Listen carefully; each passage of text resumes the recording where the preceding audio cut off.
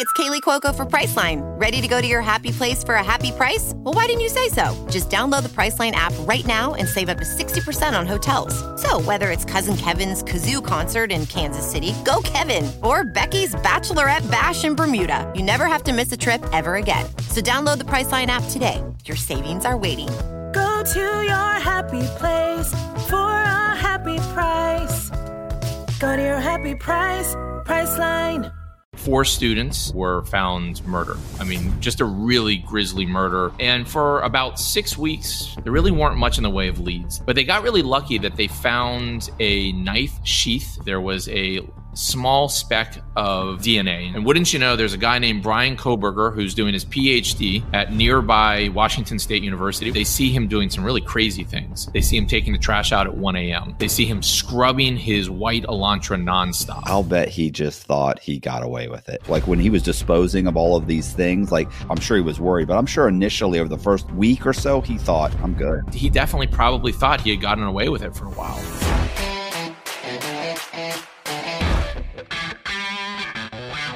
Hey, this is Matt Cox, and I am here with Connor Powell, and he is a journalist and a podcast producer, and we're going to be talking about some of his podcasts and a little bit about his experience as a journalist. Maybe we'll get into all of it. I'm not sure. We'll see how it goes. Check out the interview. The podcast that you're producing right now, what is that one about? It's the Idaho Massacre. It's on iHeart. It's about Brian Koberger and the investigation into the deaths of the 4 college students in Moscow, Idaho. It took place, obviously, those grisly murders took place about a year ago now, and Koberger was arrested, I guess, about 10 months ago now, last December. And so the Idaho Massacre basically is the story of the investigation, the story of the people who were brutally killed, the story into how Koberger was identified, how he was arrested, and then sort of what do we know now after his arrest, which, you know, I think that's sort of the most interesting part about the podcast and also the investigation, which is that there was a flurry of information around his arrest, and then it's really just gone quiet the last couple months. Right. When is he supposed to be, or is he going to trial? I mean, he is going to trial, right? Is he? He is going to trial. You know, that's been one of the interesting things is Idaho was trying to get the trial started by the beginning of October. So literally, he was supposed to go to trial in the next couple of weeks. And both his lawyer and Koberger and the prosecution seemed like full on, let's get it done, let's get it started, let's get going. The last couple of weeks, there's been serious indications that just wasn't going to happen, and they've now postponed the start of the trial.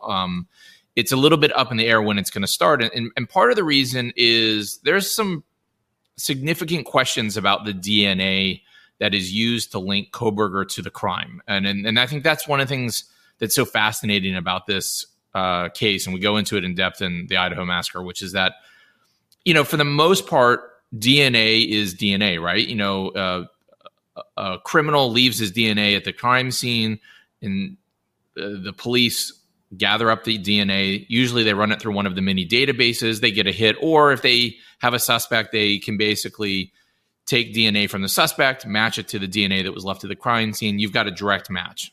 Right. That's not what happened with Brian Koberger. I think that's part of the thing that is so interesting, but it's also one of the main reasons why there's a delay in his trial. So they did something different, which is I'm sorry, I hate to do this, but can we go back and talk about the actual crime to begin with? Like that, you know, that way it kind of falls in place. Yep.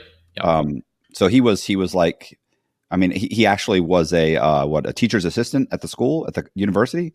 So Brian Koberger was a graduate student at a nearby school. This all took place at the University of Idaho, where 4 students of different ages, but pretty much all upperclassmen living off campus at the University of Idaho. Brian Koberger was across the border at Washington State University as a graduate student. He was doing his PhD in criminology. He had already had a master's in criminology. He was very well thought of his by his academic program. And he got into this PhD program in Washington State University, which is just right across the border from where the University of Idaho is. And essentially what happened was in November, it was a Saturday night, Sunday morning, 4 students living in an off-campus house at the University of Idaho were found murdered. I mean, just a really grisly murder. They were stabbed. They were sliced by a knife.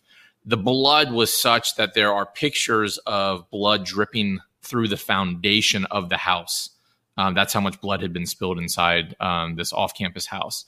There are also 2 roommates who survived the night. They were not attacked, but they were also in the house during the attacks. And for about 6 weeks, 4 to 5, 6 weeks, there really weren't much in the way of leads. The only thing investigators in Idaho had was essentially a car that had been seen driving around the area, picked up on people's doorbell cams, some security footage of a white Hyundai Elantra.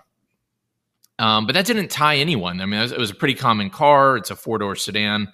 And police really didn't have much in the way of leads. There was no stalker they looked into whether or not there was a stalker for any of the 3 girls. There was nothing that came up. They looked to see if there was anybody who had sort of been bothering them, harassing them, an ex-boyfriend, all of those sort of traditional suspects police were investigating. They didn't come up with anything, but they had this white Hyundai Elantra. But they got really lucky that they found a knife sheath inside the crime scene. Right. And on that knife sheath, there was a small speck of DNA. And if you look at a knife sheath, it was a K-bar marine style knife, and it had a button clasp. And just on the inside of the button, there was a small amount of DNA. So you could see somebody probably closed it or was funneling it at some point, and they left it there. The knife was not there. There was no other DNA. There was blood everywhere. And so for about 4 to 5 weeks, the whole community in that region was really concerned. Who killed these 4? They look like sort of poster children for Abercrombie and Fitch, right. Models. They're young students. One of them had already graduated and was about to go off to her first job in Austin. She was just literally visiting that weekend. It was, and someone, and this was not, like you said, there's just nobody that they knew. Like they knew, then they kind of knew that somebody came to this house, got into the house, attacked them. That's a super scary thing, because the one place when you're in your house, you just feel safe. So, exactly. And I mean, this is an off-campus house right by Fraternity Row, and 3 of the girls were in sororities. One of the boy that was killed, Ethan Chapin, he was also in a fraternity. This was a house of upperclassmen where people were constantly always going. So, it's unlikely they locked the doors. It's a small town. It's in Idaho. It's a college campus area. You've got kids coming and going. And so people feel safe there, felt really safe there. Once the murders happen, I mean, the town goes into lockdown. Half the students leave from the campus. I mean, people are terrified because they don't have any leads.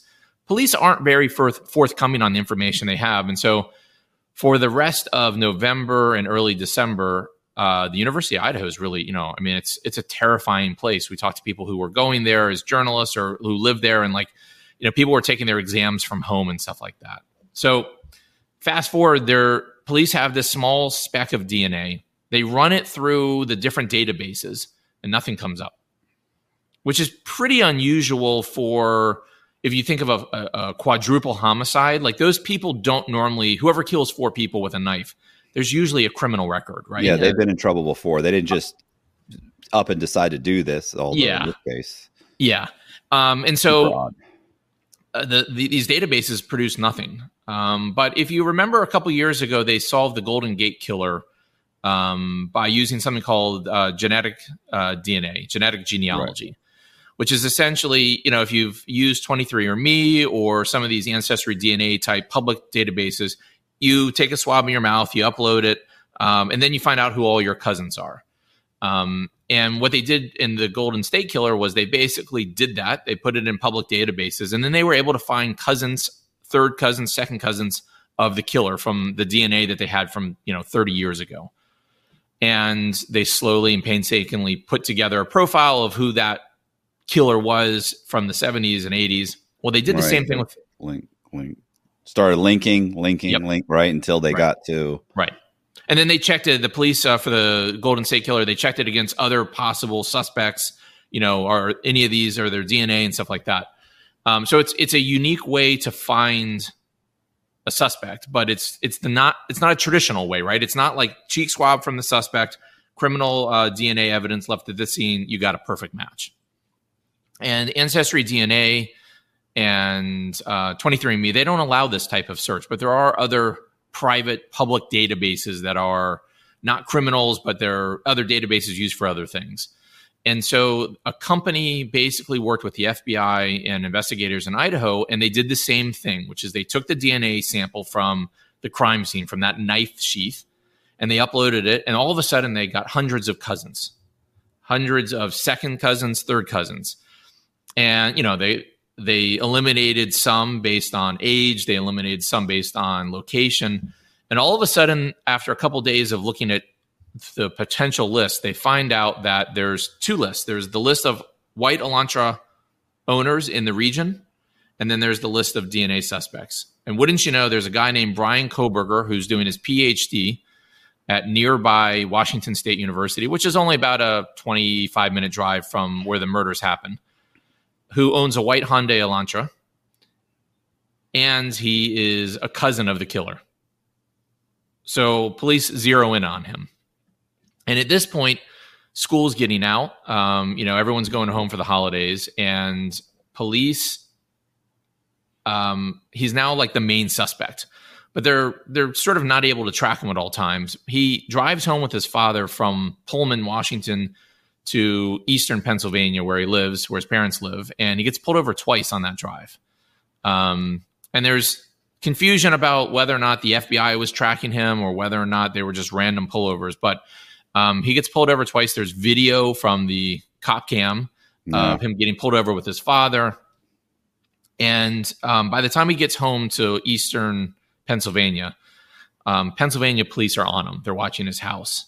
And over the course of about 4 or 5 days before he's arrested, they see him doing some really crazy things. They see him taking the trash out at 1 a.m. They see him scrubbing his white Elantra nonstop. And they see him taking small little bags and putting it into his neighbor's trash. So all of a sudden, there's like alarm bells going off within law enforcement, right?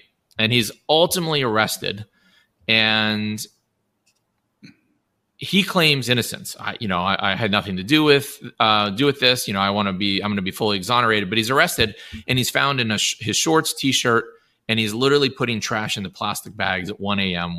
when he's arrested in the middle of the night. And but the issue, though, in terms of going back to the trial, right, is how did police zero in on him? How many people did they exclude as part of that DNA process? And that's essentially what the defense is arguing, and what is before the judge, which is slowing down the trial that was supposed to start on October, I think, 2nd. Essentially, the defense is saying, well, we want all that information about all those other suspects who had DNA that linked to him. And so that trial was supposed to start in early October. It's now being delayed. Now, when he was arrested, they were also able to get a cheek swab, and it's a direct match to the DNA that was left at the crime scene. But the defense doesn't really have a lot of good options. So, what do? You challenge everything you can. They're challenging the evidence, and they're essentially saying, like, forget about the direct match DNA. Let's talk about the genetic genealogy in the process, because it's really never been used in a prosecution before. It was used in the Golden Gate serial killer, but never in an active, that's a cold case. This was an active investigation. So the defense is really desperately trying to get all of that DNA excluded. And that's part of what they're dealing with right now. The other thing they're dealing with that's delaying the trial is there's a huge amount of media attention on this trial, right? And both the prosecution and the defense do not want there to be cameras in the courtroom. But the media obviously wants it. And it appears the judge is leaning towards it, but he's yet to make a ruling. So there's been several hearings about whether or not there should be any cameras in the courtroom for the actual trial. There's been cameras in the courtroom for all the hearings, but the prosecution and the defense don't want it. I wonder why. Well, the defense is saying essentially that all of the focus on Brian Koberger's face and people going on TV and talking about, do you see his eyes or do you see the way he carries himself, that's essentially tainting the jury pool. The prosecution, it's not 100% clear, although, I think they don't want anything that could essentially disrupt the trial or hurt the trial. But they've had cameras in for all of the hearings, for all of his appearances before the court, pretrial hearings, arraignment. He's been videographed or he's had his photo taken, video taken, and stuff like that. So at this point, it's kind of, I don't want to say it's mute, but it probably isn't going to make as big a deal as they think. Because once the trial starts, the jury's already been selected. It's probably more important now for jury selection, ahead of the jury selection, I guess. But once the jury starts, is in the booth, is in the trial, and the trial starts, it probably isn't going to make a huge deal. But the defense and the prosecution right now are both essentially saying we don't want cameras in there.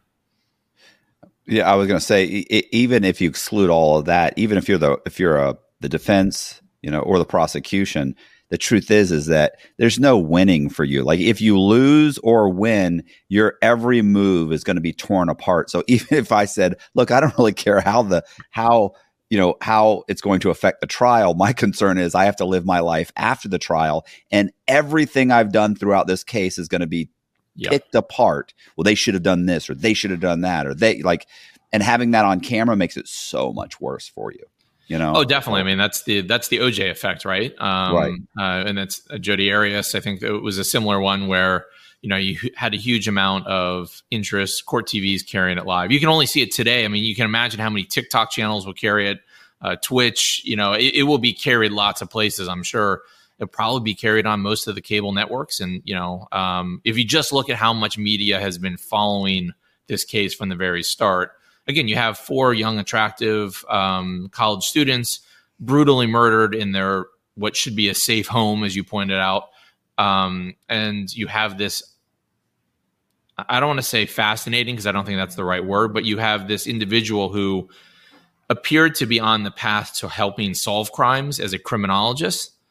And yet he's accused of one of the most horrific crimes we, have seen in this country in a long time. Well, and he's not like, he's an odd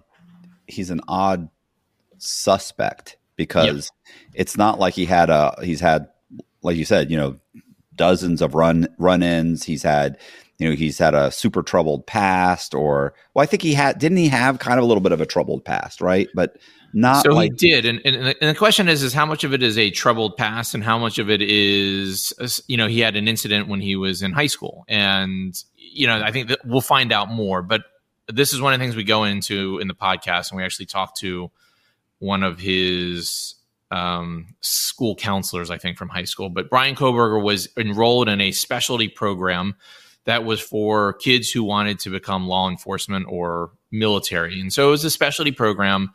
And after a few months, he has an issue at this school in Pennsylvania where he lives. And he gets suspended and then thrown out from this specialty program. And he ends up finishing high school essentially online. He also was... Do you know what the issue was?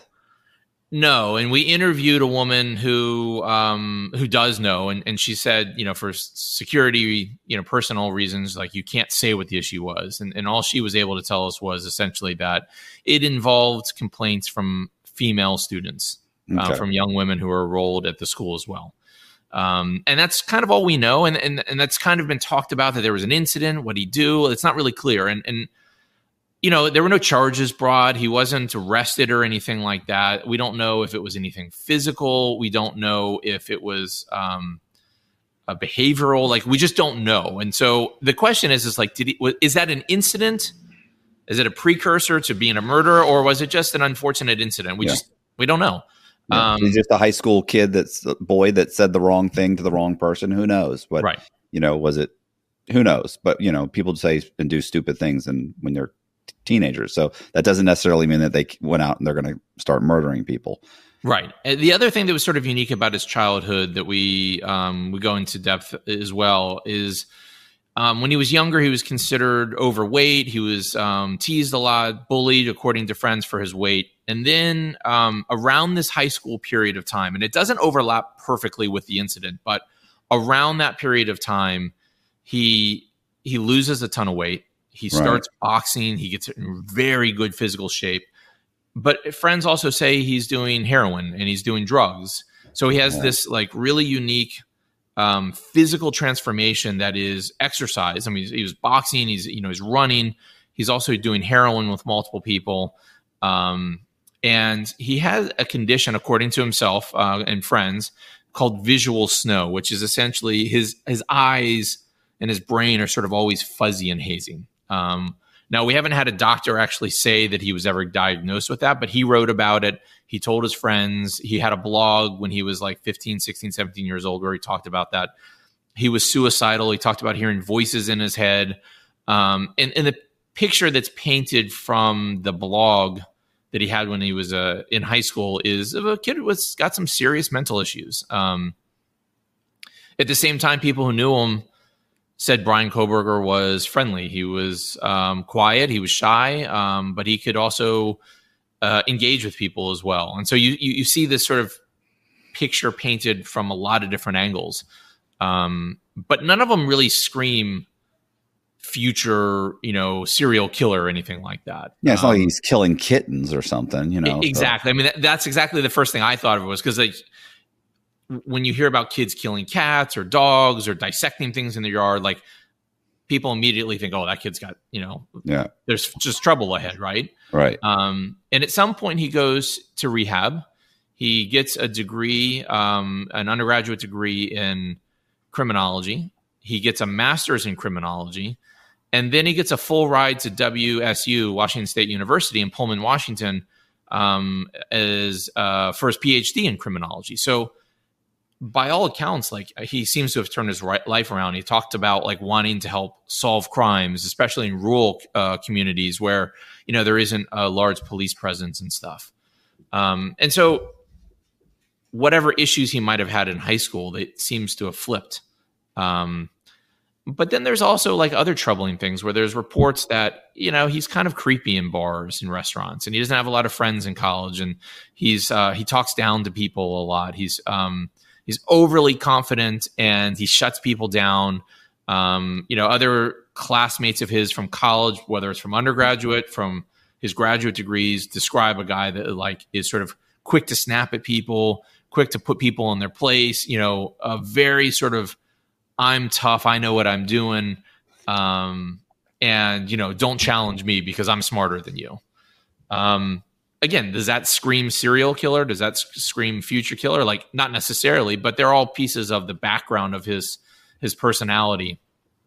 And, when the police were first looking into the murders, he wasn't on anyone's list. Like he was a nobody. He was just a criminology student at another neighboring school, 10, 25, 30 miles away. They were looking at ex-boyfriends. They were looking at potential stalkers, that type of thing. The usual suspects. Yeah. Right. Right. Yeah. And so when Koberger's arrested, it really is sort of a shock to, okay, how did we get here? And I think one of the things we try to do with the Idaho massacre is not just focus on Brian Koberger, because the 4 people who lost their lives, they're innocent victims. But we did talk to one criminal analyst who talked about the intimacy of murder, right? The intimacy of stabbing. But Joseph Morgan, who's the criminologist that we talked to, talked about the intimacy was one direction. It was all from Brian Koberger's direction. He knew them. He stalked them. The 4 victims, they didn't know anything about him. There's no evidence that they had a connection to him. They weren't DMing with him, as far as we know. The family of the victims say that they didn't have anything to do with Brian Koberger. So that intimacy, according to the criminologist we talked to, Joseph Scott Morgan, like it goes one way. Well, how did he, assuming it's him, which I'm making that assumption, how did he get to them? Like, how did he, did he, there was a connection where he kind of knew, or who one of the girls was or something? Wasn't there something like that? Or that's kind of the still unanswered question, and that's one of those things that like it probably will come out during a trial, which is like, how did he select them? There have been snippets of information. There are reports that he followed at least 2 of the victims on social media.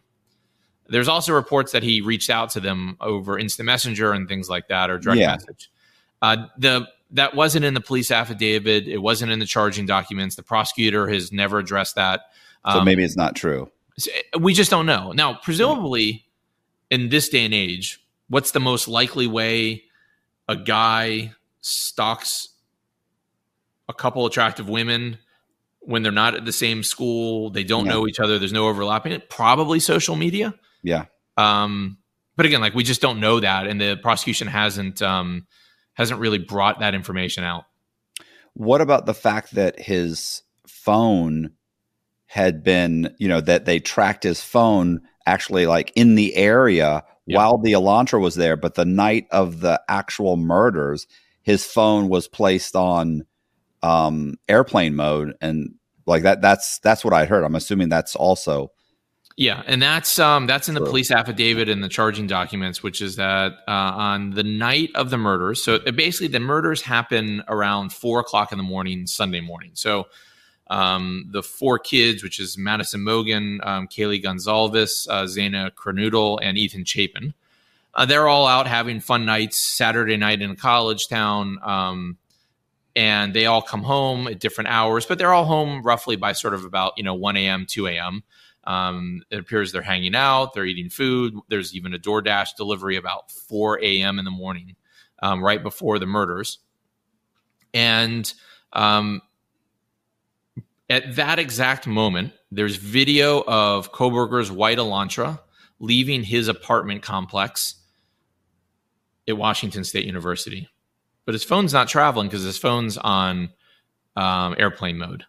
So his phone is disconnected, I think, from the Wi-Fi or whatever the most recent closest cell phone tower at his apartment is. And then it isn't seen on again for about 3 hours. And there is video of a white Elantra driving around the neighborhood where the murders happen. He drives a white Elantra. He was in his car. In Idaho, you have to, as part of the pretrial hearings, you have to basically say whether or not you're going to use an alibi as part of your defense. And so you have to file that alibi. And so a couple of weeks ago, the Kohberger's defense filed an alibi basically saying that he was out driving around in the middle of the night. And that's it. They didn't say anything more. They didn't say where he drove to. That doesn't help. No. They already knew that. It's a particularly good alibi, but that was their alibi defense. They didn't say they would use that alibi, but you have to file in Idaho a potential alibi if you're going to introduce it during trial. And essentially what they filed was, it was like a 1.5 page document saying, yes, our client was out driving around that night.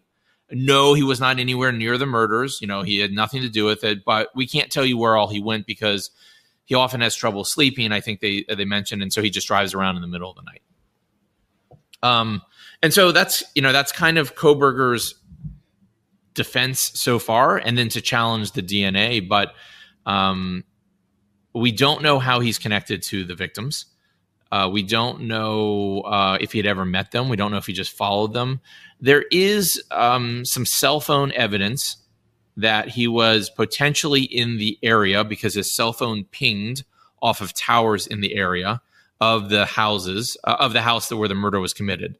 But prior to the night of the actual murder. Right. But that's probably the least concrete evidence because as you probably know and have talked about, like how a cell phone pings off of a tower is not an exact location. I mean, you can get an exact location, but generally they're pinging off the closest towers, which in a place like Idaho could be 20 miles away.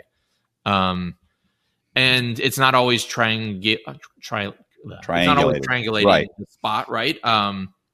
So just because he's in that area in the weeks leading up to the murders doesn't really mean anything. Also, the way Pullman, Washington is as a college town compared to the University of Idaho is a college town. University of Idaho has, I think, like slightly larger stores. I think there's a Sam's Club there and a Costco and a nicer Target, whereas like Pullman, Washington has some smaller stores and restaurants. So it's possible people go back and forth. I mean, that's not like a crazy thing to suggest. But the night of, he is driving around somewhere in that area. When I say area, I mean like southeastern Washington, possibly southwestern Idaho, because they're sort of the same area. At some point around, I think it's around 6 a.m., his phone does actually ping and is turned back on. And then later in the morning, he goes to a grocery store and is seen buying all sorts of material from a local grocery store. What he bought, we don't know, but it wasn't considered groceries. It's like gloves or plastic bags and stuff like that. Again, more stuff that is sort of circumstantial, but suspicious. You start adding all those circumstantial, bits of evidence together, and it becomes, overwhelming. Yeah. I mean, we talked to a couple different lawyers about how you would go about defending Bryan Kohberger in this case. And right. The last couple episodes of the Idaho Massacre, like we go into this because if you're a defense attorney, you've got facts and then you've got to sort of create speculation. They don't have to prove that somebody else did the murder, but they do have to prove that there's reasonable doubt that somebody else did. And so they're attacking the evidence wherever they can. And this is the thing that's really interesting is that with the DNA, we all sort of accept at this point that if there's DNA at the crime scene and there's DNA taken from the suspect and they match, that person was there, right? Right. But this isn't exactly a match. This isn't his. They're not saying this is his DNA. They're saying no. They are later in the filing because once he's arrested, they do a cheek swab and then they can tie it. There is a direct match. Oh, okay. Yeah. Okay. Right. Okay. But the defense is essentially saying how they got to the arrest, there isn't a direct match. So they're trying to argue that the process to get to the direct match should invalid. exclude his right. And in fairness, the courts have never ruled on this because the courts just have not seen a case of genealogy being used to narrow the suspect pool down like this. Right. It's possible that a judge might say, I'm not so sure about this process. I think we should exclude this. And that could invalidate everything. Now, as we talked about, there's a lot of other circumstantial evidence pointing the finger at Bryan Kohberger. He drives a white Elantra. He's a criminologist. Maybe there's DMs, maybe there's not in terms of the connection. Did he order this knife online at some point? Like these are all things we don't know. Yeah, but the DNA, if the DNA is a smoking gun and all the other stuff just makes it overwhelming. Right. You get rid of the DNA and then they've actually got a chance of getting an acquittal, Right. Now, the interesting thing about the DNA is you would think in a gruesome murder with a knife where there's 4 victims, 2-floor house, and 1 person walking through the house, that there'd be other DNA. Yeah, hair, maybe sweat. Right, but the only thing that was found was this little piece of DNA on the inside of a snap on a knife sheath. And so again, you can see the defense saying, "Oh yeah, he looked at knives in a local Walmart one time, but like that's not his DNA. I mean, it's his DNA, but like." That he didn't order that knife, or that's not his knife. He wasn't in the scene. If he was there, there'd be way more DNA evidence. And so far, the prosecution has only been able to file this one little piece of DNA. When I guess obviously they don't really tell you when, but I mean, what are the defense attorneys that you spoke with? When do they think that the court will rule on whether or not they're going to exclude the DNA?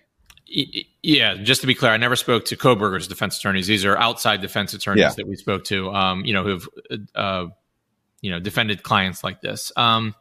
They're all a little bit puzzled by the process as well, because we thought we had a hearing in August. The other thing that's kind of tricky is the prosecution has said they've turned over all of the files that they have on DNA and the investigation to the defense. But there was nothing in there from the FBI and the outside laboratory who conducted this genealogy DNA search, basically. So the prosecution is saying, we've turned over everything we have, but we didn't do this. This was the FBI. It was an outside lab. We don't have this documentation.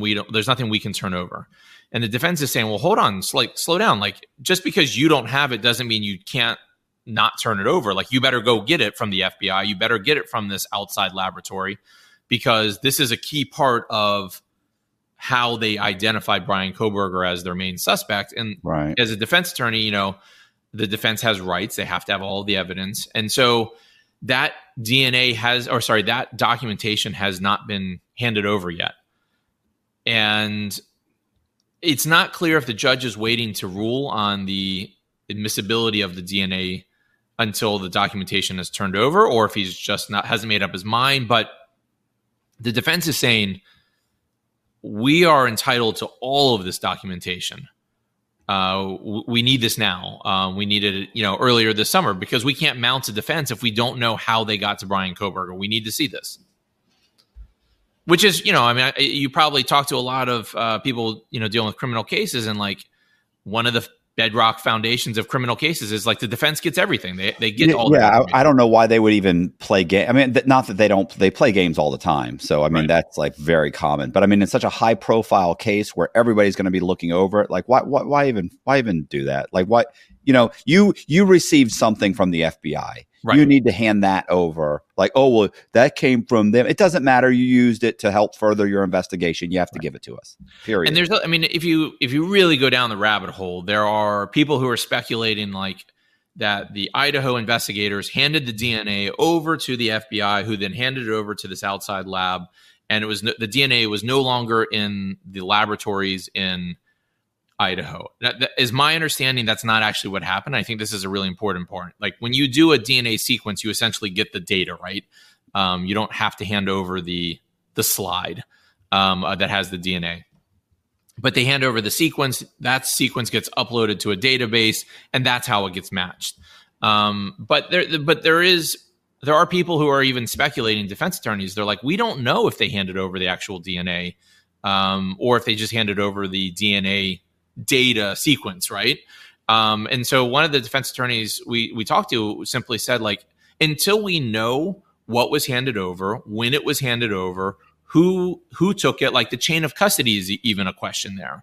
And these are all questions that the prosecution has been unable or unwilling to answer. And on the face of it, it does feel like they're playing games. On the other hand, it also feels like a small community prosecutor's office. Probably when they were told the FBI is going to handle this, they were like, fantastic, just let us know. Because this is a really small community in Idaho, which isn't the most robust criminal justice system in the country anyways. Yeah, well, and there's not they're not used to dealing with these types of crimes like this. Exactly. So of their wheelhouse.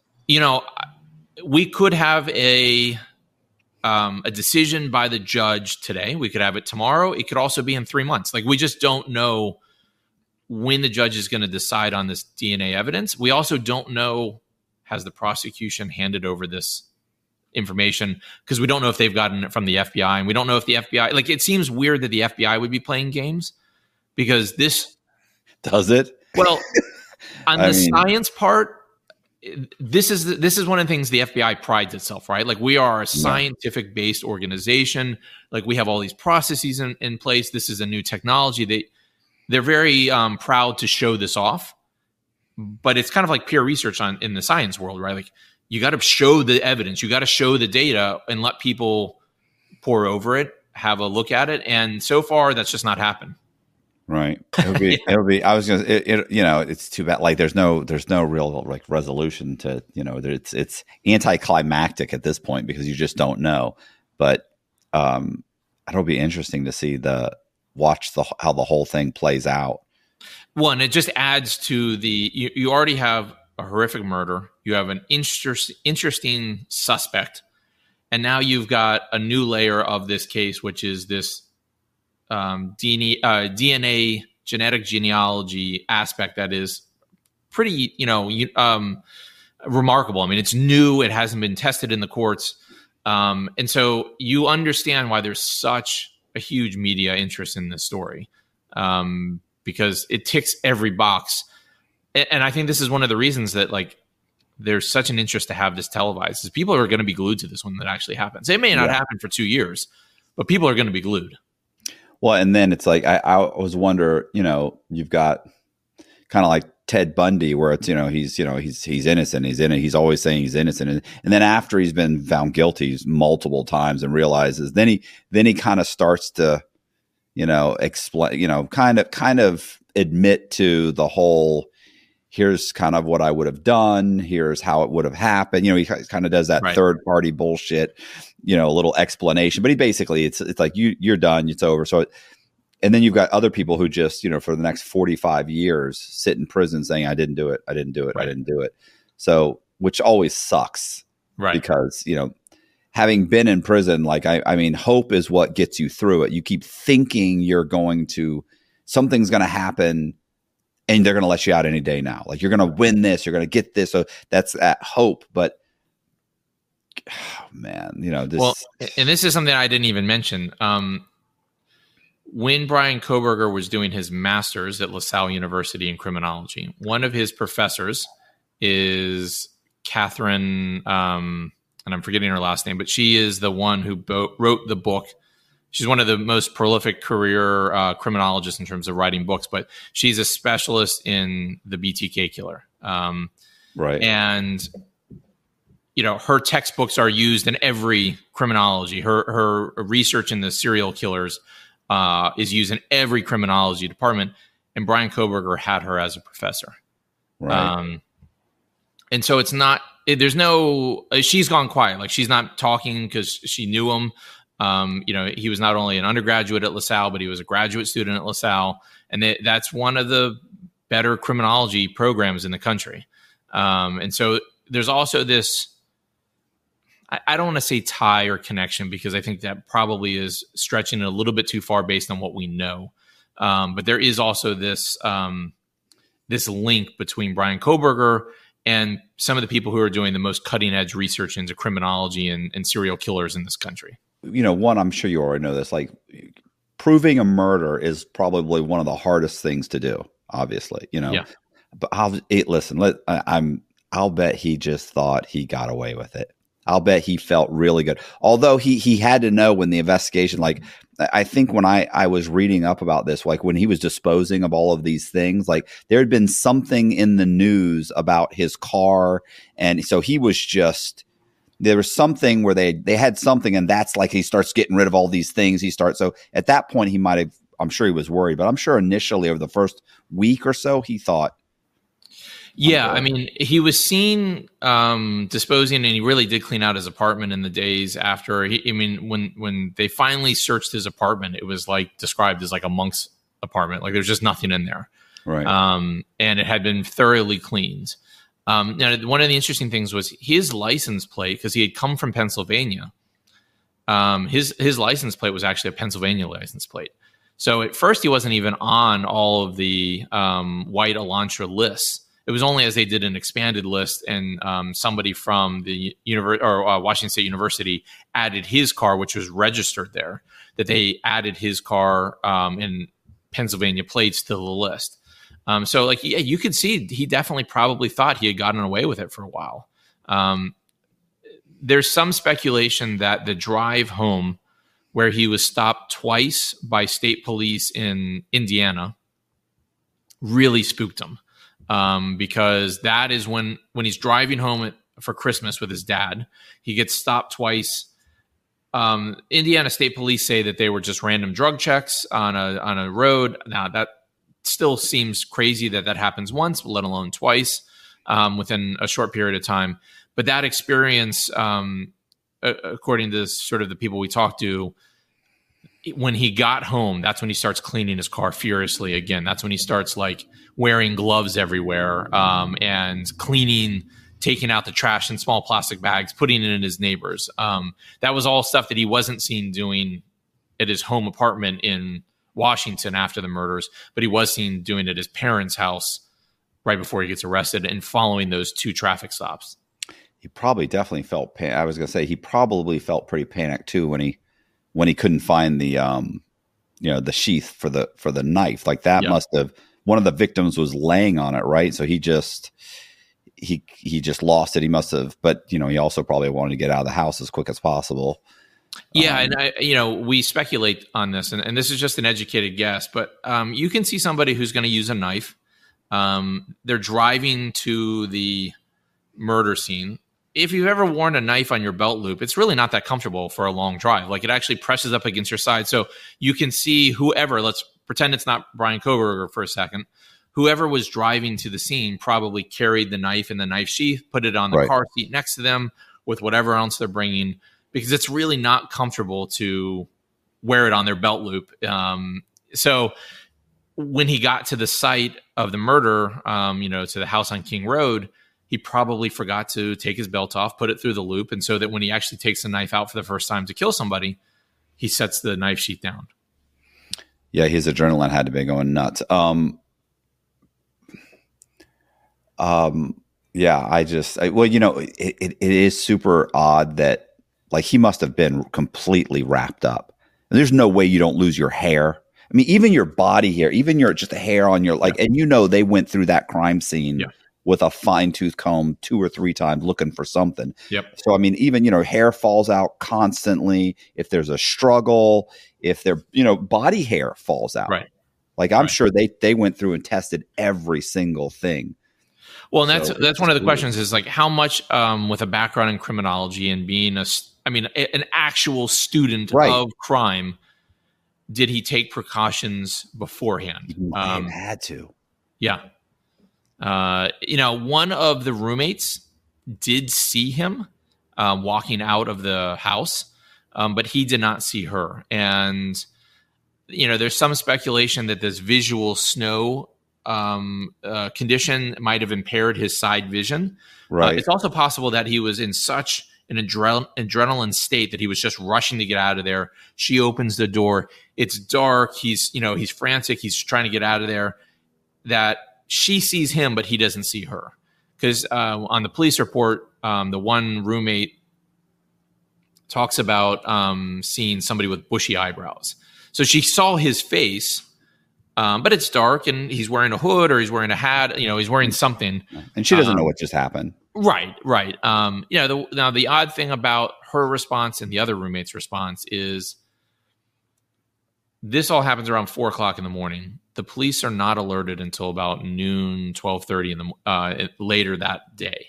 So it's about 8 hours go. And even once they find the bodies, the girls, it doesn't appear that they immediately called the police, which of course throws the social media and the conspiracy theorists into a frenzy. Like, again, we on the Idaho massacre, we talked to people, not only criminologists, but psychologists about what are the natural responses, and like fear, flight, frozenness.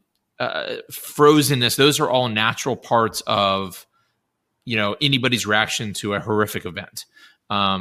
So we just don't know what the 2 surviving roommates were going through mentally, physically. We also don't know, were they drunk in the middle of the night? Were they high in the middle of the night? What state they were in terms of their ability to process, because they heard noises and things like that, but they didn't call the police. But we just don't know. It was a Saturday night. I mean, I'm not saying they were drunk or high, but it's very possible college students on a Saturday night are drunk and high, and that they're hearing noises, they're freaking out, or they freeze and they just can't process anything. They go catatonic. Well, we'll see. Yeah, I mean, this is a trial that is very much in the early stages. We don't have a trial date. We're still in the preliminary hearing stages. We have rulings on DNA. We'll have a couple other hearings on cameras and a bunch of other stuff. So there's we have a lot of steps before we get to an actual trial, let alone a conviction or an acquittal. Are your so you did this in several episodes, right? Yeah, it's I believe there's 10 core episodes where we look at all different aspects of the investigation so far. There's 2 bonus episodes, which are a little bit of inside baseball background stuff that iHeart likes us to do about sort of how we produce it, and talking to some other people as well. But yeah, it's 10 episodes. It's pretty in depth. I mean, anyone who follows the case knows there is a ton of speculation. There is a ton of conspiracy. We try to focus only on what we know for a fact. And then if there were questions, we try to bring in people who are, legitimate defense attorneys or lawyers, or prosecutors, or even criminologists. So, I hope people will find it very factual. There are other podcasts where people go off on crazy tangents. Nothing wrong with that. Like, that's a part of what people like on podcasts. But I think we tried to focus very much on, all right, what do we know and how does it fit with what we don't know? Is it already released? Yeah, I believe we're episode 7 or 8. It comes out every Wednesday. Okay, so you're still releasing them. Yeah, still releasing. I think we've got 2 more episodes that are left to come out. So if you haven't listened, I would point you in that direction. It can be found anywhere where you find podcasts. Well, we'll put the links in the description box, and then when I end the podcast, I'll mention it. I'll say it again. Yeah, and it's part of the same series. There's another series called the Piketon Massacre, which is about a very grisly murder of 8 people in the state of Ohio. God, when was it? 2018, something like that. It was one of the biggest murder investigations in the country, but it was also the biggest in Ohio's history as well. And that was the studio that I work for, K2 Studios. They did several seasons about that family, the Wagner family. Essentially, they killed their cousins over custody of a baby, which is what the Piketon Massacre is all about. So this is a continuation of that studio's investigation into these sort of grisly murders and things like that. Very factual, very much dealing with people who knew the victims, who knew the suspects and things like that. What's the other? Are you working on another one? Yeah, there's a couple. We sort of have a steady stream of things that are coming out. Are these all the same season, or are these different seasons? Different series and different seasons. Okay. So the Idaho Massacre is part of the Piketon Massacre series. This is, I think, the 5th season of that. But it's, instead of focusing on Piketon, it's focusing on Idaho. I also worked on another one with this same group for iHeart and KT Studios called Death Island, which there's this island in Thailand called Koh Tao, and it's a beautiful sort of island paradise. It's off in the Gulf of Thailand. It's really far out there. Fantastic scuba diving. It's near Koh Phangan and Koh Samui, the sort of party islands, where people go for just to let loose. But Koh Tao is just a little, about a half a day ferry ride where you go there to scuba dive. You go there to sort of relax. But it's run by a couple families, because it's a really small island, who have sort of a notorious background. And there was a really grisly murder of 2 British backpackers named David Miller and Hannah Witheridge, in which the Thai government first comes in, the investigators, these 2 British backpackers get killed. One of them, like with a garden hoe, essentially. I mean, on the beach, on the main party beach, middle of the night, they get brutally beaten with at least a garden hoe, probably several other things as well.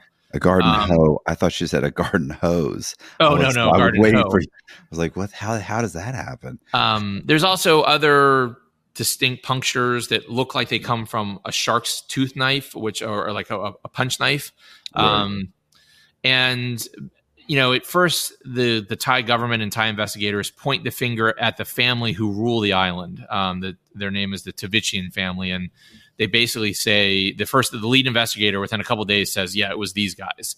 The 2 kids were seen partying at their bar. They've got sort of a dodgy reputation. They really run the island with an iron fist. And then on a dime overnight, Thai investigators basically say, no, it wasn't them. They arrest 2 Burmese migrant workers who were working on the island, who were in the area, but don't really appear to have had the physical ability to kill this British male backpacker and the female that he was with. But they convict these 2 Burmese migrant workers for the murder of Hannah Witheridge and David Miller. They're now sentenced to life in prison in Thailand. And the main suspects who Thai police originally pointed the finger at are free walking around on the island. And that's just one of about 20 or so deaths on that island in the last 20 years. So that are the other ones solved or unsolved? Mostly unsolved. Some of them are accidents. Not that I see the Thai police making sure that they get the right guy, but right. So mostly unsolved. There's one of the deaths was labeled as suicide. However, she was found hanging in the woods in the jungle of this island, and she's the way they found her is because there's gigantic lizards that are going up and eating her body, basically. And she was running away from a cult that she had been a part of on another island, and she was on her way home. And her luggage gets left on the boat, on the ferry. Her previous bungalow burns down on Koh Tao, and the Thai police just rule this a suicide. And so you have this island where there's been legitimate murders, where it appears that people are being framed for those true, like legitimate murders. Then you have a whole rash of unexplained deaths, or accidents that aren't fully investigated. And this has been going on for 20 years, basically. And one of the most recent deaths on the island happened during COVID, when a husband and wife were swimming in a pool on Koh Tao, and they both died. Police blamed it on his hypertension and diabetes. Now, how you get 2 deaths? I was going to say, and how'd the wife die? That's a great question. How you get 2 deaths in a swimming pool on Koh Tao that has a long history of, just unexplainable deaths. How you get 2 deaths out of hypertension and diabetes? I don't get it. But that was the official ruling. 2 people died. Blamed it on his hypertension and diabetes. Now, my personal feeling is probably the pool was electrified and they probably got electrocuted in the pool, but because the Thai police don't want to hold any Thai owners accountable for anything, nor do they want to do real investigations on the island for fear of where it might lead, they just blamed it on an accident and said it was his, diabetes. So the Death Island is all about this island that has this long 20-year history of crazy deaths, about how the Thai police have bungled at least one investigation, probably bungled a whole bunch more. And then there's a whole bunch of other deaths where family and friends are like, yeah, this guy didn't die or this woman didn't die naturally. There's more to this story. So we look at this entire small little party, beautiful island paradise, which has become pretty notorious around the world for its never-ending string of crazy deaths. Are those episodes out? Yeah, that's fully out. That came out about a year ago. And again, that's part of iHeart and KT Studios. And, KT, who I work with a lot, I work on other projects as well. But, they've become really one of iHeart's go-to production companies for true crime stuff. And they've got a bunch more coming out. I don't know if you ever saw the documentary Don't F with Cats on Netflix. So listen, I actually didn't see it, but I don't feel I have to see it because I have a buddy who saw it and literally talked about it for an hour. I mean, so I almost feel like I don't need to see it. I can tell you all about how they figured out where these people were, where these guys, they used satellites, they used, imagery, they used he loved that video. So we have a podcast coming out with 2 of the subjects of that documentary, 2 of the people who helped find the killer in that documentary, Deanna and John. They are, we have a new podcast coming out with them in 2 weeks called True Crimes with John and Deanna. And basically they work two cases. One's a cold case and one's an active case that's in the news. And the season that's coming out, I think it's second week in October. It's True Crimes. That will be out on iHeart as well, that I worked on. And it's basically following them as they work on these cold cases and on this one other active case as well, and trying to sort of apply the dark web, the internet sleuthing techniques that they use to help investigators. The production company that did that, was that Sandpaper? The doc, the Netflix document, doc? Don't Fuck with Cats. I think so. I think that's the name I remember. So it's KT Studios is doing the podcast, but I think it was Sandpaper that did the original documentary. Yeah, because I had a thing. They did a sizzle reel for my story. Oh, interesting. It. Okay. Yeah. Didn't go anywhere. But it was nice of them. Everything doesn't go anywhere until it does. Don't ever give up. I know. That's Hollywood. Listen, I've realized that you get there. Nobody ever says no. It's really just, you know what I'm saying? It's like, we got to talk to, we're so excited, really looking forward to this. Got to talk to Bob. Oh, Bob's really, he's into it. We're going to talk about it in the meeting next week. We're going to talk to, we got to, so-and-so's on vacation. Yeah. It's like, so 3 months later, you're like, I'm starting to feel like maybe this isn't going to happen. Yeah. So Death Island, the podcast we did about this island in Thailand, it started off as a TV show. It had been purchased. It had been sold. We did a sizzle reel, similar experience. People were all enthusiastic. And then 6 months later, it was like, oh, yeah, this is not going anywhere. So we brought it back as a podcast. And, we did the research. We always have hope that these things will become, either a documentary or a serial, multi-episode program. Yeah. But the nice thing about the podcast industry is you can do really quality work and get it out to a lot of people without having to go through all of these executives and production companies and stuff like that. And I think it's part of the reason why podcasts are so successful right now is that it's the barrier to entry, the barrier to producing quality work is so much lower. Well, let's face it, it's also timing. Like there's some times where like there'll be 3 years where they're all into this type of true crime or this type of documentary, and then it cools off, and then 3 years later, it's for 3 years you're pitching the same stuff that they were begging you for. Now I'm pitching you that, and they're like, yeah, we're not interested in that anymore. Yep. But then 3 years later, they come back and they're like, hey, remember that thing you told us about 3 years ago? And you're like, well, you weren't interested in that. So yeah, it's and it's fickle, and the same people that are there, that you pitched to 6 months ago, they're not even there anymore. Right. I mean, you often find it's like the number 3 person at a company that you pitch something to is then calling you back 3 years later to say, I remember this. Like, what do we think about doing this? Because the 2 people ahead of them have been fired or moved on, and now they're in a different position and they've moved up. Yeah, it's an interesting process. I come from a background in news and journalism.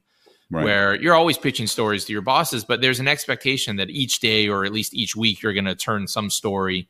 And so, your bosses sort of have to take your pitches. You're employed by a company, they need the content. And so you pitch a story or you pitch a project and, within a couple of days you have an answer and you go and do it. Whereas like trying to get these true crime or other projects made through the production studios in Hollywood, it's just a much longer process, and you don't ever get a no, but you also don't always get a yes. It's horrible. I'd rather deal with criminals. Yeah. I mean, they're very quick to tell you yes or no. Exactly. They make decisions, right? Right. Yeah. Oh yeah. And I'm sure you had the same thing. Like I've had multiple projects where somebody's come to me and talked to, the producer with a company's talked to me, and I've said, oh yeah, well I have something kind of like that. I've got this project, and they're like, oh wow, okay, that's super cool. And let me see, do you have it written up? Yeah, it's on my website. And they read it and they come out, it's exactly what we're looking for. Right. and what do you want for it? And I want this. And okay, great. Can we talk to the subject? Sure, no problem. I'll put you in contact with them. And then they stop returning your phone calls. And then 6 months later, somebody calls up and says, wow, man, I saw your thing on Vice. And you go, what? Yeah, the story. Remember the story you read? No. I did pitch that device, but they didn't do anything with it. Well, and then you go and look, and they did. Well, that's particular. That reputation is very specific to Vice as well. I mean, I've worked as a freelancer. I've worked for different media companies and stuff like that. And that was a reputation that Vice had for a lot of years. And it doesn't surprise me that the executives are walking away with hundreds of millions of dollars in their pockets, while the people who work there are getting screwed, and Vice is blown up in the last couple of years. It's basically a bankrupt entity at this point, because they did that shit all the time. Well, what's funny too is that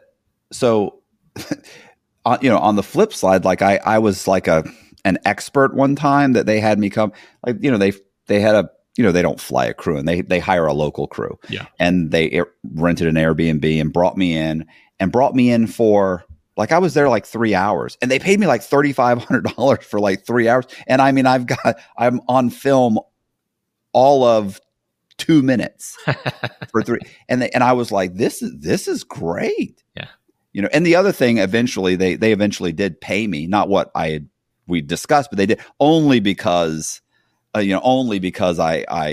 started making waves and yelling and did a couple podcasts, and they were like, listen, can we just quash this? Right.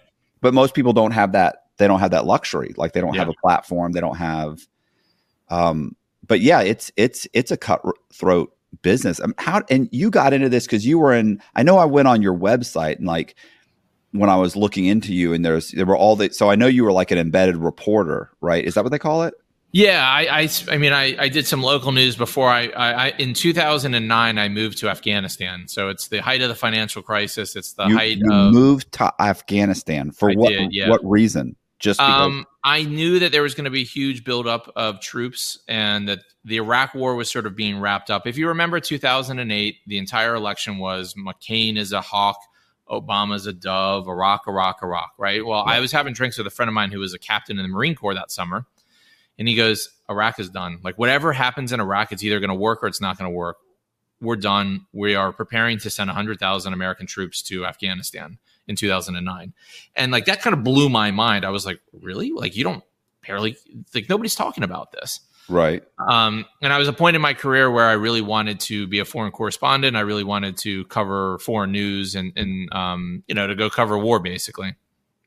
And so in March of 2009, I sort of misled the Afghan government to get an Afghan visa. I moved to Afghanistan, and I ultimately got hired by Fox to be their Afghan correspondent, and was there for 4 years for Fox, covering the war there. After 4 years of going on embeds with U.S. military troops, with Afghan troops, with British troops, and covering the war there, I moved to Jerusalem and was in Jerusalem for 6 years. And covered sort of a little of everything from Libya, the war there, to Syria, to the Israeli-Palestinian conflict in Gaza and places like that. So, yeah, I most work on true crime stuff today, but my background in terms of my longer professional career was very much wars, conflicts, problematic political situations around the world. But I'm okay. You did that for how long? So I was at Fox for 10 years. And then I've freelanced with CNN on and off for the last 4 years. And I was in Ukraine, and I did a lot of the Black Lives Matter protests in the United States in 2020 and stuff like that. So, I mean, I still do some of it. But the bulk of it was about 10 years overseas. So how long have you been doing podcasts? I did my first one in 2018, 2019 was when I first started. And that one was a political history one about presidential losers. It had no true crime connection. It was just interesting. It was like, it came out during the pandemic. So nobody was listening to podcasts, unfortunately, during that period of time. But it was a political history one. And it was something that I did with a friend just because I wanted to try to, like, how do you tell stories with podcasts? Right. It was a very different medium. It was a ton of fun. Really proud. It was called Long Shots, a political history podcast. And that sort of opened the door to working on a whole bunch of other podcasts, a lot of true crime, but I've worked on some other stuff as well. Did you cover Ross Perot? We did, yeah. So we did 8 episodes. We did Ross Perot, Pat Buchanan. We did Eugene Debs, who got 1 million votes while in jail in 1920. I don't even know who that is. Yeah, so he was a socialist candidate. So if you think about 2020, that period of time, you had Trump supporters saying, lock her up, for Hillary Clinton.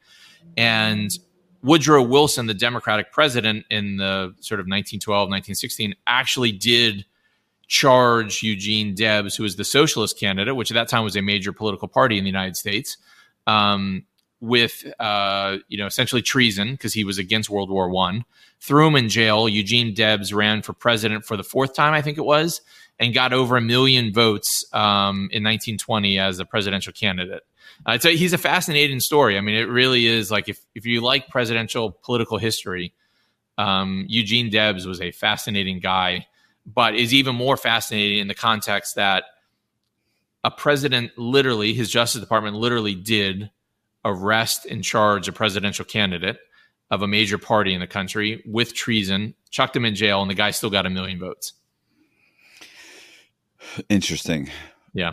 So it was a cool thing. We talked to Ross Perot's son-in-law. We talked to a bunch of the journalists who covered Ross Perot, and just about what that campaign meant to America today, and how revolutionary it was in that period of time as well. So yeah, I always liked that series because it was just a lot of fun. It was political history. It wasn't, there was nobody who was getting killed, and it was just a different series. It wasn't it was dark and depressing, but for different reasons. Yeah. Well, I mean, I do almost 99.9% of all the true crime that I cover, on my channel is like nobody dies. Right. You know what I'm saying? I just basically do like credit card counterfeiters or scammers or Ponzi schemes or, guys that sold drugs or, that kind of stuff. So, because I don't, the gory blood and guts is just, I'm not interested, Yeah, I don't have much of a stomach. Right. There's like 70 or 80% of the viewers for blood and guts are women. So there's a joke that I've heard a lot of people, it's not funny, but it's like white women love stories of white women being killed. And if you look at the demographics of true crime podcasts, if you think about Friday nights with 48 Hours or Dateline NBC, like those skew, it's like 70% women. And that's who listens to true crime. And it does tend to be white women. It's not only white women, but women love stories about women being killed. And it's very sort of bizarre. But yeah, if you're not doing the gory stuff, like I'd be willing to bet most of your viewers or listeners, are a lot of men who are interested in the scamming part stuff. 93% of my viewers are men. Yeah. Yeah. So definitely. And when I first started, it was like 98%. It's gotten to be, my female demographic has, quadrupled. Yeah. It's like 6% now. So yeah. You know what you were going to say something. I just wanted to throw this in here, which I thought was interesting. Cause you had the Afghan thing. Do you remember, the movie War Dogs? Yes. Yeah. So the main character played by Jonah Hill, is Ephraim Deveroli. So I was incarcerated with Ephraim Deveroli. Oh, wow. And I wrote his memoir. Interesting. It's called Once a Gun Runner. And, much like the character that Jonah Hill played, scoundrel, like just a really, really unpleasant individual. And Jonah Hill made him seem soft and cuddly compared to the real person. And he basically, like when the short version is after I wrote the story and he left prison with the manuscript, right? Like I never heard from him again. Oh, really? He did. Now we had the same, I introduced him to my literary agent And he published the book, and it had my name on it. He never paid me. His literary agent, he died, and I ended up having to sue him. And I actually, what's so funny is that, from Deveroli's point of view, I wrote this book for him. He got it published, and our only real connection was our literary agent, which died. And my out date at that time was 2030. Wow. So he thought, I don't have to worry about that guy. Of course, in the meantime, I got my sentence reduced twice by 12 years. So just before I got out of prison, which was only like a year or so after he published the book, I sued him, got out, actually convinced an intellectual property attorney to take my case on pro bono, which is impossible, by the way, and sued him, and we eventually settled. And we actually, part of our settlement was at a strip club. I mean, literally, we went to mediation. It went back and forth. What happened back and forth for 3 hours. It didn't go anywhere. And then as I'm leaving, going back to driving from Miami back to Tampa, because imagine this, I have to get permission from my probation officer just to go. And all the stuff that happened in between there, like when the book got published, I didn't even know it had been published. Last I'd heard was they were negotiating with Simon & Schuster. And one day I'm in prison, and one of my buddies walks up to me and he goes, "Hey, bro, you making any money off that thing?" I go, "What?" He goes, "Deveroli's book." And I go, "No, they haven't published it yet." He goes, "What are you talking about?" He opens up a magazine, a big glossy magazine. There's Deveroli with 50 or 60 or 100 books behind him, holding his book at the Miami Book Fair. Wow. And I'm like, what, that's what happened, and he already had blown me off, but I was still talking to the literary agent. So anyway, I ended up, when I was leaving Miami to come back after our mediation fell apart, I got a phone call saying, "Hey, meet us from my lawyer, meet us at the Pink Pony. Deveroli and his lawyer are going to meet us here. They just called. Of course. He wants a deal." And I'm like, "Bro, I got a 4-hour drive. It's already 6:00 at night. What are you doing?" And I can't, I'm going to get thrown back in prison. I got to be home tonight. I drove there, and we argued and negotiated, and, so we ended up settling. But it's so funny because how that whole thing happened is so comical. I haven't read the book, but the movie is a hysterical sort of sequence of events that we don't even know about, your back end, which is how the book gets made, and how that's a whole nother thing. Oh, I was gonna say it's funny. Not that I expect you to read it, but I actually have a 9,000 word version. So I actually wrote a book on it. Wow. It's called "Dude, Where's My Hand Grenade?" Because it's funny that came about because when I had met Deveroli in prison, I was I'd read the Rolling Stone article about he and David Packhouse. Yeah. And I said to him, so I went to, he just I read it. And then 2 weeks later, he showed up at the prison, and I was already writing true crime stories, right? I was already kind of wanted to start doing that because I just finished my memoir, was finishing it.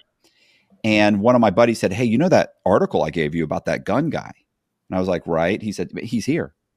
You need to go talk to him." And I was like, "Why?" And he said, because he said, he's got a great story. And I was like, "Yeah, but he's got a lot of money. He could hire somebody."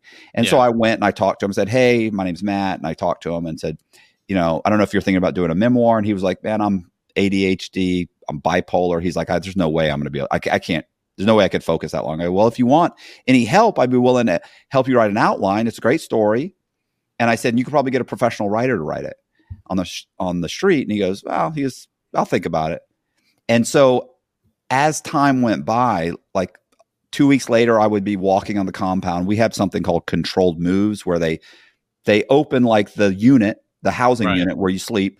They open it for 10 minutes. So they open the doors, and you have 10 minutes to walk across the compound, which is roughly the size of maybe a city block or two. So if you want to go to the rec yard, they open the doors every hour, and they open the doors for 10 minutes. So you have to kind of race across the compound to get to the rec yard or to get to the library or to go to medical or the chow hall, whatever. So we would see each other constantly. We'd be passing. We'd pass right by each other. And I'd look up and see him and he'd go, I'm still thinking about it.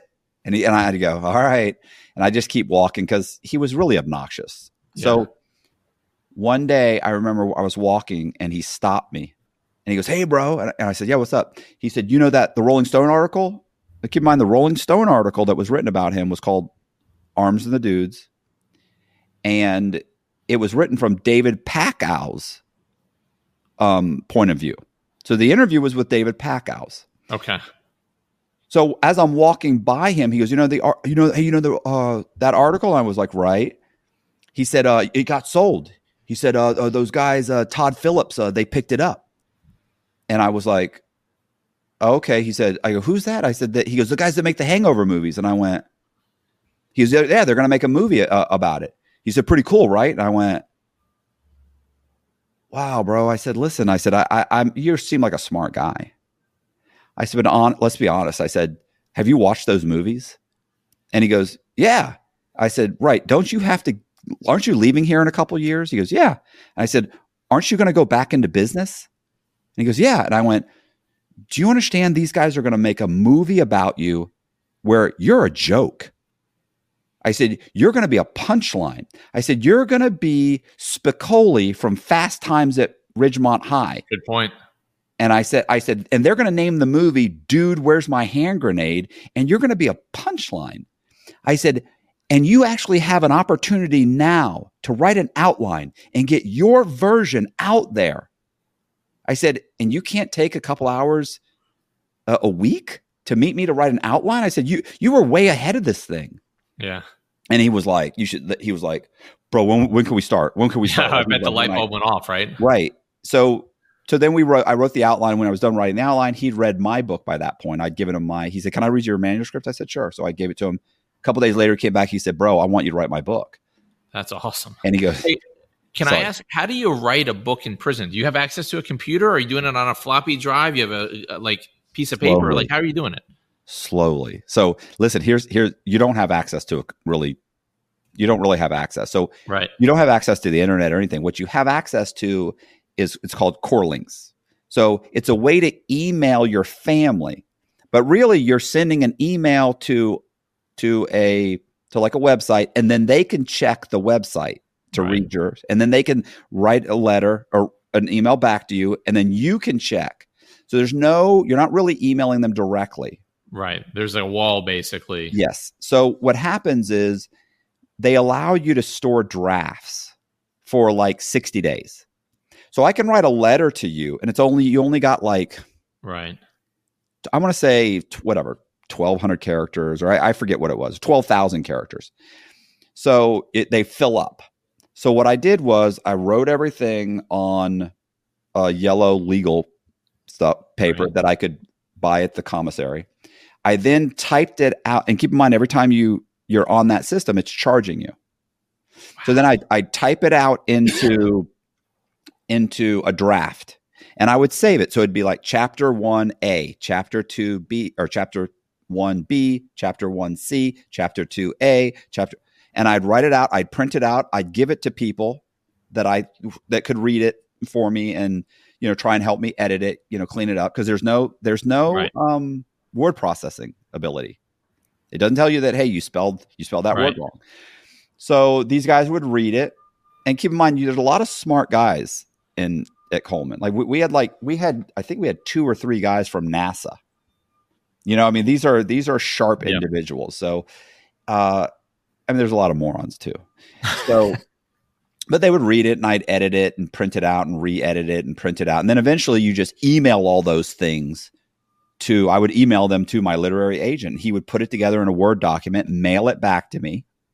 I'd edit it again. So it is a huge process. Yeah, I had a ton of time though. I was going to say, you have the time, but that's a lot of like that. You got to sit and do that. A lot of people have time and they don't use it. Well, I was going to say, but listen, my time.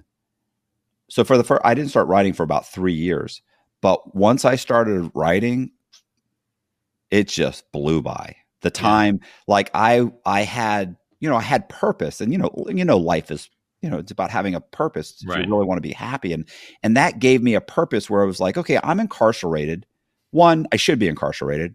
I got myself here.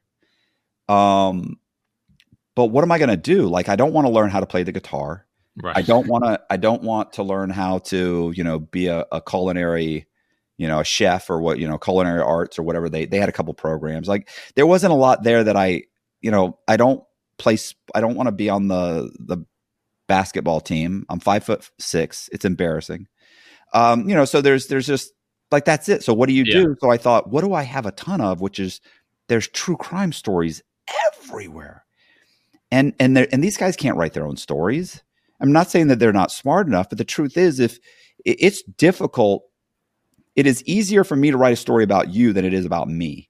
Yeah, definitely. You know that you just don't see yourself how you truly are, how other people see you. And that's difficult. So I started kind of after I wrote my story, and then I wrote Deborah Rowley's, and then I wrote this another kid's story. I got him in Rolling Stone magazine. And, so then it really got around, like it was spreading everywhere. So then every day people are coming to me saying, hey bro, I'd love to tell you my story. Do you have time? And I'd be like, well, I'll be at the library tomorrow. You come and talk to me. And so it was like every other day I'm getting people coming to me and I'm listening to their stories. And it's like, like that's a good story, but it's pretty common. Right. You have a lot of stories that are common. Like it's, a lot of them are just almost tragic.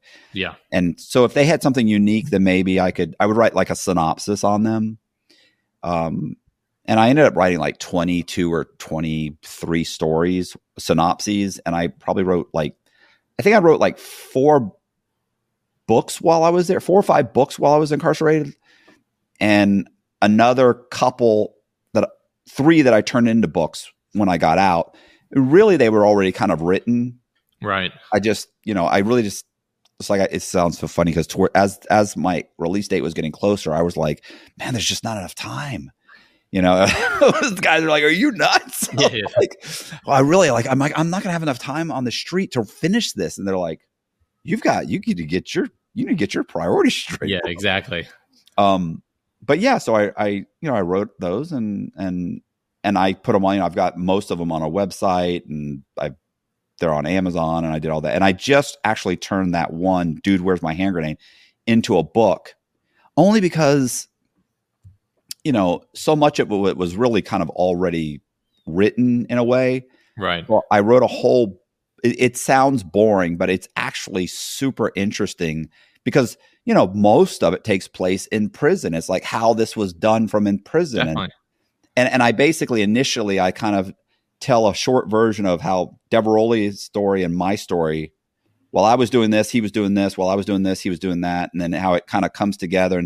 And really honestly it turned out that Deborah Rowley and the literary agent really had me write that story to put themselves in a position to sue Warner Brothers. Interesting. And I knew they talked about it. I was just excited to be a part of writing this story, and they kept talking about suing for intellectual property if they make the movie. And I was like, yeah, but you don't really have a right to do that because they're making the movie based on the article that was written in Rolling Stone magazine. Right. And that's Packhouse's version. And so my literary agent had sued before for theft of intellectual property that they didn't really steal. But it was a competing project. And he's like, it's not all you have to, he's like, alleging it is enough. You got to pay the piper though. You can't, like, if it's competing projects, still got to get paid. Right. So that's really what he did. He was like, we got to get it out first. Yeah. We have to get this. You have to make sure you incorporate all of what's in the article so that, you see what I'm saying? He had this whole thing and it was like, and I was like, well, why are we talking about this? I thought we were going to get a publishing deal. He's like, yeah, but just in case. Yeah. And I'm like, okay, well, I'm not concerned about that. So eventually I find out that was all they ever really cared about. And they did. He sued Warner Brothers when he got out and he got a payday. And, but then he still didn't pay me. Like, you still didn't pay me because he still, and then suddenly I get out and I've hired an attorney or I'm suing him. And, but yeah, it was interesting how the whole thing, the literary agent literally died the night that Warner Brothers, they went to mediation and they made a deal. Wow. And he died that night. I mean, there's a dark comedy there if you want to pursue that. Oh, it's everybody that has read it has just been like, this is one thing after another that happened in that whole, and everybody involved in it is a character. You meet some real characters in prison. I think characters are what drive stories more than plots. And prison is a great place. If you look at how many just crime stories come out of like prison time and stuff like that, there's so many good characters because you can't end up in that place without doing some unnormal, odd behavior, right? And that's what makes for a great character. Well, that's what I would say about like narcissists, and people get so upset about, this company is run by he's a psychopath or he's a narcissist or I'm like, yeah, I get it. But normal people don't reach that pinnacle because they don't make those leaps. They can't act super confident and be super confident because they have a natural ability to be cautious and not overpromise and not. So, those people either end up highly successful or incarcerated. Yeah, exactly. Yeah. So, either they end up become president or they, but yeah, I'll shoot you. I have a short version. I have like an 8,000 word version. I mean, not that I expect you to read it, but I'm going to shoot it to you just in case. No, I'd love to. I'd love to check it out. But yeah, if you're ever lacking in ideas, like I got like 20 something stories that would make great podcasts. We'll talk more. I've got some people who I do other projects with that are always looking for ideas, and I'm always happy to bring them stuff. So cool. Yeah, definitely. I mean, as you know, like finding interesting stories, you never know what's going to work on any given moment, but the more interesting stories that you are working on, the better chance you have of getting something made. Yeah, no, definitely. And just like you were saying, it's fun. Yeah. Like the fact that I'm making a living doing YouTube is just kills me. I think it's fantastic. Listen, I was just at a big podcast conference a couple of weeks ago in Denver. And the big thing is podcasters trying to move into YouTube. And, what I said when I was talking to people, I said, I think it's way easier if you're already doing YouTube to move into podcasting than it is the other direction. I said, because a lot of people who are doing podcasting aren't thinking about your screen. They're not thinking about the lighting. They're not thinking about your backdrop. They're not thinking about the way you carry yourself on screen and, your movements and all these things. But like if you're doing YouTube, all you're worrying about, you've already done all that stuff, right? Right. So it's way easier to go from YouTube to podcasting than podcasting to YouTube because you've already done everything. The hard parts, I think, in terms of the setup and the lighting and the microphone. But it's a big thing right now. So if you're doing it, you're way ahead of the game because you can chop it up two different directions. Whereas most podcasters aren't thinking about video yet, but they want to try to think about video. Right. And, their minds aren't there. And a lot of them are just audio people. Well, it's funny, too, because typically, unlike you, who you actually know what you're doing, would typically you'd be shocked how many times I get someone on a remote podcast and I'm like, can you move over? Can you push the camera closer to you? Okay, lower yourself. But, you started off in exactly this one spot. Yeah. I'm like, oh, he's good. No, I mean, I've worked in TV. I work in TV production. I have a sense of it anyways. But I will tell you, the pandemic improved that a whole lot because I did my first podcast, Long Shots, before the pandemic hit. It came out during the pandemic. We did all the interviews. And a lot of people I was interviewing were older reporters or political campaign consultants, worked on Ross Perot or Jesse Jackson, stuff like that. And trying to get them to set up a microphone and press record and, to do this, right? Right. So impossible. I mean, I literally spent hours with people before we got to interviews trying to get them to set it up. Post-pandemic, not everybody, but everyone has a better sense. And most people now have a good sense of like, okay, I need a little bit of light. I need a microphone. I just need to click this button. I also need to check my audio levels.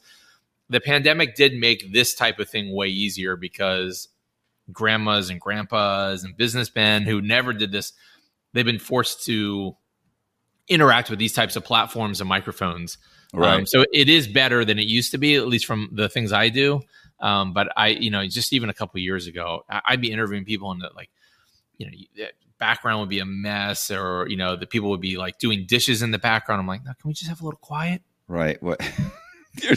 I'm staring at some guy's bed with a mound of mound of dirty clothes on it. It's like, what are you thinking? Like, I know you can see yourself. Yeah. But they don't even think that that's not really the picture they want to put out to the world. Yeah.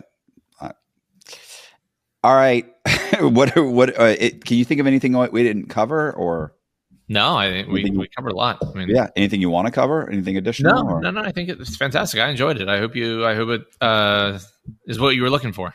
Yeah. No, it is. And I'll put, we'll put if you send me the link to the podcast, then I'll do that. We'll put fantastic. That in, I work on a ton of projects as well. It's good to have connected with you because, I don't know ever what's going to come up, but I'll definitely keep you in mind for other projects. If we need interviews, for things like that as well. So yeah, definitely. I appreciate it. Hey, if you liked the interview, please do me a favor and hit the subscribe button, hit the bell so you get notified of videos just like this. Leave me a comment, and I'm going to try and be more interactive in the comment section because I've been slipping, but I'm working on it. The description box for Connor's links to his podcast. And I really appreciate you guys watching. Thank you very much. And please consider joining my Patreon. See ya.